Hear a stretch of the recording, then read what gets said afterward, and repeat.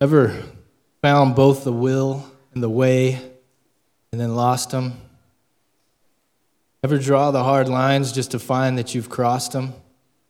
Or dwell in the shame of the hours you've spent serving yourself, cowardly bent, and then beat yourself up to try paying your dues? Add to his blood your own black and blue? Because you talk like it's finished but don't live like it is? With self-righteous standards that are higher than his? Ever feel like his grace is too good to be true?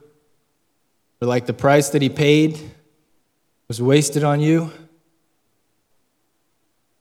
Ever slipped and then watched as the enemy leveraged it, as you sit there and listen to the same rotten rhetoric that says you're making progress but you're not quite there. You're getting closer but still got some past to repair. And you may be a son, but you're just second rate, and he keeps you around just for proof that he's patient. Ever been broken within, but you just can't admit it?